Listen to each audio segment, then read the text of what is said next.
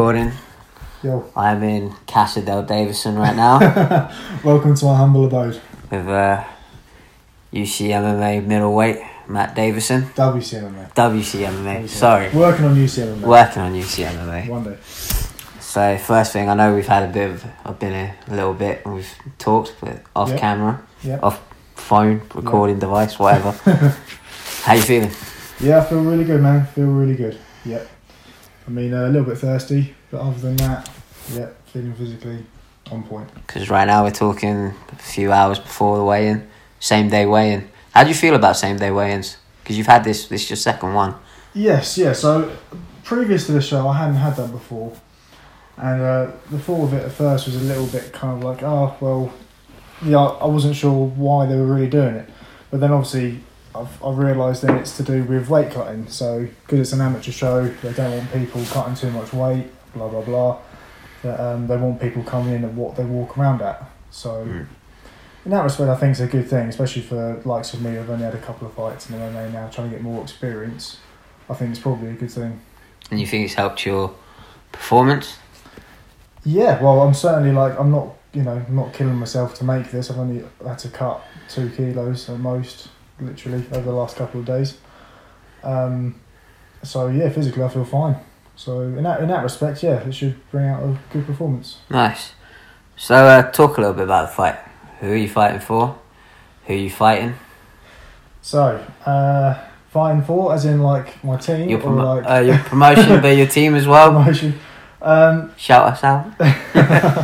So yeah, as you know, obviously my main training is down at Beatbox in Woking, and I've been working as well with the guys down at NFM in Windsor, which has been a massive help to me this camp. I've only been having a few sessions there recently, but the guys down there are really, really high level, so that's been helping out massively, especially with the wrestling side of things. And so I'm fighting on WCMMA up in the Troxy in London. And like I said, this is my second time fighting on this show now. I did the last show they put on just back in December, and just trying to get more regular fights in, trying to get as many as I can in. For those of you that don't know Matt, you won that fight by probably one of the most vicious KOs I've ever seen in my life. Yes, first round. Yeah, well, it was technically TKO. No, he was out, but he was pretty. Let's lay out on the table here. The dude was out. Yeah, that was good. I mean, it was only, I think there was 4 seconds left of the round as well. Yeah. Very close. Yeah, so he nearly made it the second round, but I wasn't having none of it. So what do you think are the keys to victory this time around? Keys to the victory this time around? I've been working, I felt, looking back on my last fight in terms of how I fought, it was good performance. I was happy with it overall, but there was definitely a few things that I could have done differently. So I'm going to start a little bit more aggressive this time and not kind of wait on him so much. Because in the beginning of that fight, the first exchange, I got caught with quite a good left hook, which didn't do no damage, but that kind of was like a ding, like a wake up moment. And I don't really want to have to do that one try. I want to make it as flawless as possible. So I want to be dictating the pace early on this time. That's certainly the game plan going in. Nice. Well, obviously we train together. Yep. I've seen you in the gym working your ass off. Yeah, sure happened. Describe an average training week for you. An average training week for me. So mixing in obviously doing PTs and teaching my class as well as working full time makes training sometimes a little bit kind of not irregular, but not as structured as I'd like it to be. Yeah. But I normally like my structured sessions are always my Thursdays. I'm always doing my wrestling down at NFM. Wednesdays are my kickboxing days, and then Fridays grappling as well down at Beatbox. And then the rest of the week, so like the early week, Monday, Tuesday, and the weekends, that's when I'm then trying to get more of my strength and conditioning in, and lots of cardio as well. Nice. And compared to when you're in camp, is there much you do differently? Do you add a bit more intensity, or is there really no difference between that and... To be honest, I can't remember not being on a fight camp now. I'm always trying to fight so regularly, so that's essentially just how I live life, really, just trying to get as much training in as possible, as much good rest, trying to diet and everything, trying to keep it as clean as possible, and just trying to get as many bouts in as I can. So this is my first proper bout this year, because I had one or two kind of called off and opponents pulling out and all this kind of whatever in the early half of this year. So I'm glad it's now here, and I can then finally start this year how I've been meaning to start it. You seem a lot more raring to go than the last one. Like, not that you weren't, but this one seems like you're more anxious to get in there. Yeah, I mean, I was quite relaxed about the whole thing last time, because I think where my first ever fight in MMA was a few years ago, and it didn't go the way I intended. It was just all my preparation just wasn't there on the day. I was physically there, but my mind and soul had abandoned me completely, and so since then I'd been doing nothing but boxing and competing in that, and that's kind of really prepared me more mentally, if anything, than physically for MMA and dealing with the mental side of it. So okay, we're gonna have more of a fun question, this one. Okay. You have access to any 5 fighters you want for a camp. Okay. And you get to pick any 3 coaches to corner you. Nice. So 5 fighters. Okay. They have to be active though. Okay. And 3 coaches. As in, like, training, to have as like training partners. Yeah. Cool. Right. I'm gonna go with, first of all, for my wrestling, I'd love to work with DC. I think in terms of MMA wrestling, I think he is just on point. So and he seems like a really cool guy as well. So that'd be awesome. I'd love to work with Edson Barboza. The way that man kicks is just, I think, another level. I mean, that if it was just kicking in MMA, he'd be world champ in multiple divisions. I think it's just so fast and so accurate and powerful. I'd love to know what he drills to do that and to get them so well, you know. Because there's no read at all. It's just whack, whack, just constantly, and and the accuracy as well. It's just something else. That was 2. One of my all-time favourite fighters of all time, Rampage. Okay. Just for the mentality and how he goes at stuff and that. Like, if I'm ever like trying to get myself like riled up and watching stuff on Fight Pass and whatever, he's one of my go-to guys. I'll go and watch some old videos of, for sure. Who else we got? Probably my number 1 favourite fighter that I try to emulate is Jeremy Stephens. So he'd be in yeah. So he's definitely in the camp. Little heathen. He's just that's exactly what, performance-wise, what I'm going for tomorrow. It's his exact kind of thing. That's what I've been working on for sure. And then finally, probably my number 1 favourite kickboxer, Joe Schilling. Yes, who we've done a seminar. Went to a seminar him and Cerrone in Kent last year, which was phenomenal. Got to meet him as well. Really nice guy, wasn't he? Yeah. So I got to hang out with him in Poland the week before. Oh, of course you did, yeah. Yeah. Yeah, so that's pretty badass. So that'd be my 5 guys for that. 3 coaches. 3 coaches. Uriah Faber.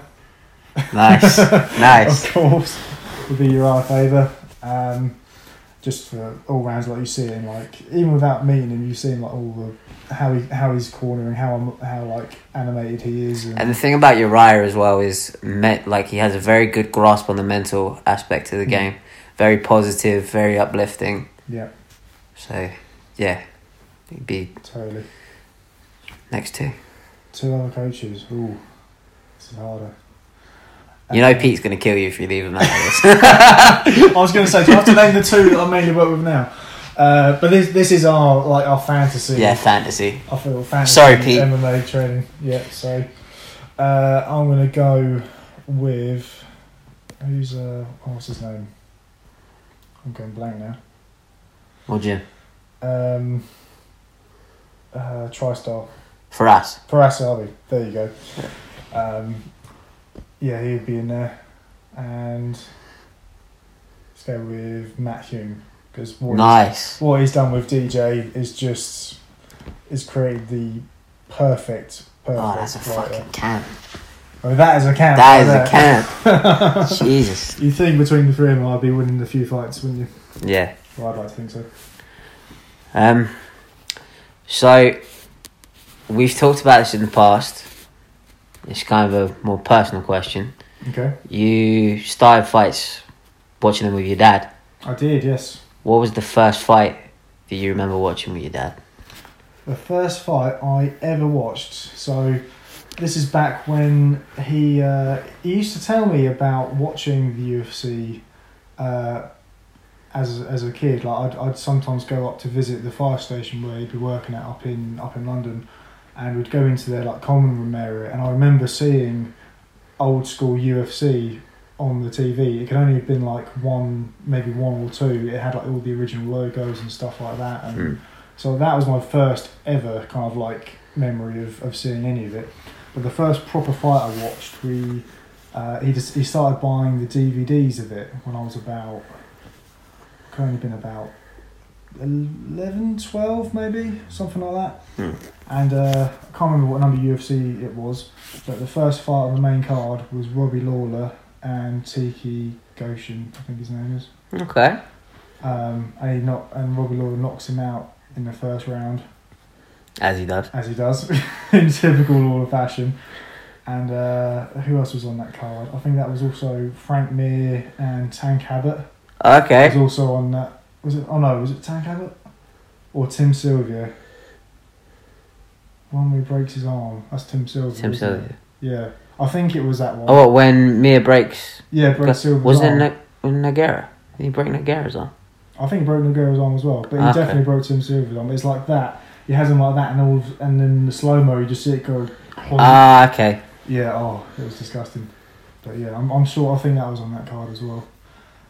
So that was my first ever introduction to MMA, was watching, he'd buy loads of those videos, and so that was back in like, when Chuck Liddell was the man kind of thing, and Tito Ortiz, and who else was big then, Babalu, Shamrock as well, yeah, so yeah, all that kind of, I think that was about, I want to say 34, UFC 34, I think that was.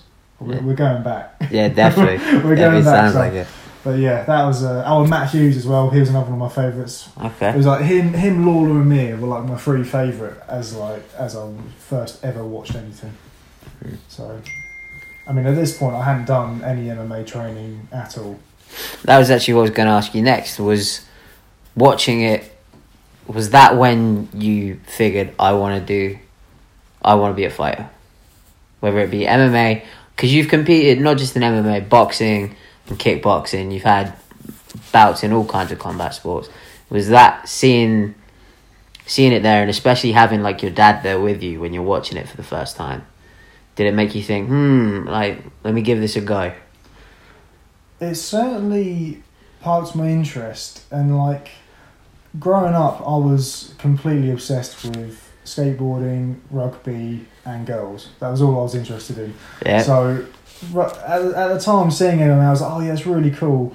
And my dad was always trying to push me into doing like something like boxing or kickboxing and whatever, as like more of a self-defense thing. Like it's always like saying, oh yeah, you should do that kind of thing, like just to train in it. But because I had my three other interests, I never really thought about me doing it per se that much. Yeah. And even like it wasn't until I actually went to my first MMA session, and then I was like, oh, okay. Yeah. And that was it. So let's talk about your journey. Where did you start? It was your first gym, your first class. So my first class was at Beatbox, and it was Steve Obi's MMA class. So back in the day, and weirdly, that weekend because I was still really big on my skateboarding back when I first started MMA. I was down in Petersfield with a few friends. We'd been down there for the day, and then it was on the drive home, and my mate randomly piped up and said that he sometimes goes to MMA classes, and at this time I was like, I'd religiously watch UFC on catch up and whatever with my old man, and be like in awe of it. Essentially, like I hadn't really considered that I could potentially do it at this point, and then my friend randomly mentioned it in the car, like I said, that he'd done it, and it was like, oh, you should come along, and I was like, well, it can't hurt going along, can it? So this was about 4 years ago now? Coming up to 4 years ago. Yeah. Like in a few months' time it'll be 4 years ago. I literally went to it, got we did a standard 2-hour session, lots of strength and conditioning, lots of rolling, bit of sparring, got flattened and I know the few sessions I had with Obi, those sessions were tough. Yeah, man, he put on a tough session. They were hard, man. And that was when we still had the little cage in the gym as well. And just got absolutely flattened by everyone, got submitted about 50 times in a round by by little guys, and I was like, oh my god, what's going on? But like really went for it kind of thing, and like we did like takedown drills, and I from the rugby kind of side of things I managed to kind of take a few people down. I was just like, oh yeah, literally walked out of that session and I was high as a kite. I was just buzzing off my tits, like, yes, this is awesome, this is it. And then literally straight after that it was like, right, skateboarding, stopped playing rugby, everything basically came to a halt, and everything focused on that, and it's been the same ever since. Nice. So, and now I think we should give him a little bit of the spotlight. How has working with Pete, for those you don't know, Pete Mercer, mine and Matt's essentially head coach, how has working with Pete kind of, not just as a fighter, but as a man, as a human being, how has that changed you over the years? Because I've only been training a year under Pete, and he's already had a massive influence on me. So for someone like you, like 4 years, yeah, how has it affected you? So I haven't been training with him the whole time I've been training in total. So like my first ever fight was under him, but then for my first kickboxing fight was under him, which I won. And then I was training, I was kind of mixing up my training. I was doing like half at Beatbox, mainly just stuff with him, and then most of my training I was doing over Bracknell Way at the Batcave. Okay. In preparation for my then first MMA fight. And it was weird, like there was certainly no kind of bad feeling at the other gym, and there was no disrespect to Brendan, the coach there, or any of the guys there, but there wasn't the same kind of like click as I found with Pete and the guys down at Beatbox. And I think that was a big like kind of part of the whole mental side of the training. Is so much of it is mental, and I think that's where Pete really excels himself as a coach. He really kind of 100% puts into perspective, like, how iron sharpens iron. You've got to put yourself through like the hard sparring to really kind of prove to yourself that you can do this kind of stuff. Like, he's been saying to me from when we first started doing kind of like pads and stuff, he said, you're better than me. From day one he was saying, you are physically better, you you can kick better. You're more flexible. You're faster. You're just as strong. But the difference is the mental side of things. So we do sparring when I first went sparring with me, and he'd leave me in the corner, slumps, like dazed rocks, just completely and utterly messed up. But by doing that, it's moulded me, and like I say, as a person, not just in training, but it gives you a certain kind of confidence and clarity, like that in approach to everything. Yeah. So yeah, and like big influence. It's 100% right with the mental thing, because he knows the right time to throw you to the wolves. Like with the round robin sessions that we have. Yep. When he'll point me out and be like, right, you're in next. I'm like, all right, fuck it, let's go. Yeah. It'll take me a minute to kind of find my gear, but especially because like I zone out, and we've had this conversation before that all I can hear in that is you and him. Yeah. And as soon as I hear like, Matty, start working, then it's like, all right, cool, time to handle business. Yeah.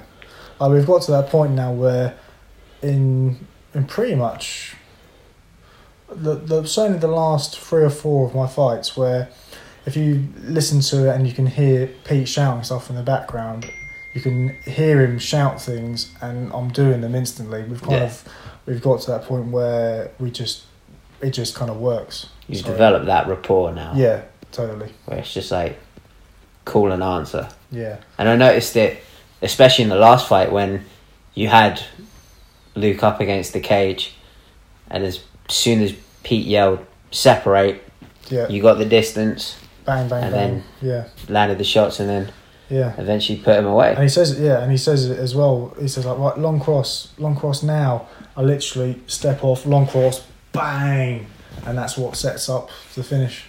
That was the rocking shot. So yeah, it is literally just how it should be, exactly how you want it to be, in terms of like he's playing Tekken. Yeah. And I'm like his character on there. So yeah, it's good. 5 years. Where's Matt Davison in the fight game in 5 years? 5 years. If I have my way in 5 years, I'd love to be in one of the big organisations like around here, like BAMMA, Cage Warriors, something like that, competing. I'd like to think in 5 years that's doable. But yeah, that's definitely doable. That's certainly the plan. I mean, if they're signing people like Aaron Chalmers. Yeah, but he's... And this is my podcast, so I'm allowed to have an opinion. Yeah, that's true. But, well, the thing is, with that Aaron Chalmers dude, like, at the end of the day, if I was as famous as him, then I'd be fighting on BAMMA for my first fight as well. That's kind of what it is. And he's a remarkable guy. He's really, he's a good-looking guy, tattooed. He's... I'm not saying I'm not tattooed, but... You are pretty fucking tattooed. I'm getting there. Not quite as much as he is.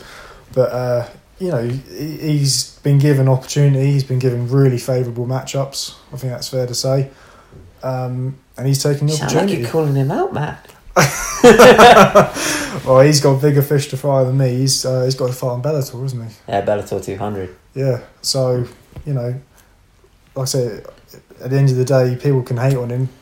If they were given the opportunities that he was given, and if they then didn't take it, then they're the ones that are mugging themselves off, really. If I was in this situation, I'd be doing exactly the same thing. It's the CM Punk thing. Yeah, who's got a match up as well, hasn't he? Yeah, against Michael Jackson. Oh, wow. Here we go. Got to fight a dead man to have any chance of winning. I hope CM Punk does well. Because he brings more eyes to the sport. So. He does, which is never a bad thing. But I don't know. I don't think it'll ever be as big as what Dana White hopes it's going to be. I don't think it's ever going to be as mainstream as the likes of the NFL and all that in America. It's just not. We can only dream. And over here, it's never going to overtake football or rugby. Oh God, no. I reckon it can equal boxing. I definitely consider it being on the same boxing level. at the minute, I feel, is going for a real resurgence. It really is. It's going mad. Yeah, you got Fury coming back. Yep. Anthony Joshua's currently the king. Yeah, he's fighting Parker next week. Yeah. Lomachenko, who, I can't speak any higher of. Well, I think most of his techniques are inspiring that I use. I rip off of him. and it's just Deontay Wilder and Ortiz last week. Was it last week or week before? Last week. Yeah. And we don't know if the Canelo Triple G rematch is going to happen, but yeah, what happened with that? Another horse meat scandals. Something like that. So I don't know but I think there's such a trace of it. I think they're going to let it slide. But now Canelo's been suspended, so oh god, so I don't know if the rematch is going to happen. Yeah. Okay, last question. We're going to be we're doing like a Hall of Fame. Yeah. A general MMA Hall of Fame. You got the UFC Hall of Fame. Yeah. So now general MMA Hall of Fame. Okay. My entry would be obviously Nick Diaz. Yeah. Matt, you're given anyone. Yeah. Past, present. Yeah. Even future. Yeah. So can I put myself in this? If you want. If you want. If only. Who's going in the MMA Hall of Fame? Ironically, one of Nick Diaz's opponents, and possibly one of his biggest wins ever. And my guy who I saw in my first fight and have continued watching and being a fanboy of is Robbie Lawler.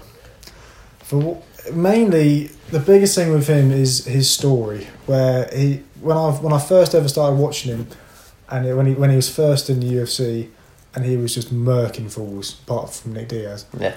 And that was his first coming, and everyone was like, "Whoa," kind of thing. And then he went off to Strikeforce and kind of had a really iffy time, didn't he? He had a few wins, a few losses, and I think more losses than wins over in Strikeforce, didn't he? Mm. Went up to middleweight for a bit, and a lot of people got to where he got to. A lot of people would have then just called it a day. They'd be like, right, I've had my heyday. I'm clearly not getting any better. Like a lot of people, I think, would have quit from there or gone back to lower promotions and kind of fizzled out. But he then completely reinvented himself, came back to the UFC, murked everyone more than he ever did before, then became the champion, defended the championship, 2 or 3 times. Yeah. And I was there for both the McDonald fight and the Condit fight. I mean, 2 of the best fights that there've ever been, in my opinion. So for me, that grants him. I mean, he's still doing well now. He's not putting in as good performances, but I think a lot of that as well is guys. He then reset the bar, and everyone else is then jumping up to it again. So I don't think it's that he's necessarily not performing as well, but just more his competition has equalled him. But yeah, for me, that grants him into the all-time Hall of Fame for me. Okay, so we got Nick Diaz and Robbie Lawler. They can have a rematch up there. Actually, I do want to ask you one more. Okay. I'm going to play a little game called Mystic Matt. Mystic Matt. So okay. Fuck Mystic Mac. Okay. Mystic Matt. How do you get it done tomorrow? First round TKO again. Exactly the same as we did before. Nice. Cool. So that is it for the podcast. Don't know when we're going to do another one. Probably be whenever we can get together again. But yeah, thank you for listening. Matt Davison, any final words? Tune in tomorrow, WCMMA 32. You can catch it on Fight TV, or if not, the link to the fight will be on my Facebook in a few weeks. Follow me on there, on Instagram, Matt Davison MMA, and come along for the journey. It's gonna be a fun one. Yeah, you get to watch him beat me up for a few years. Everyone up for a few years.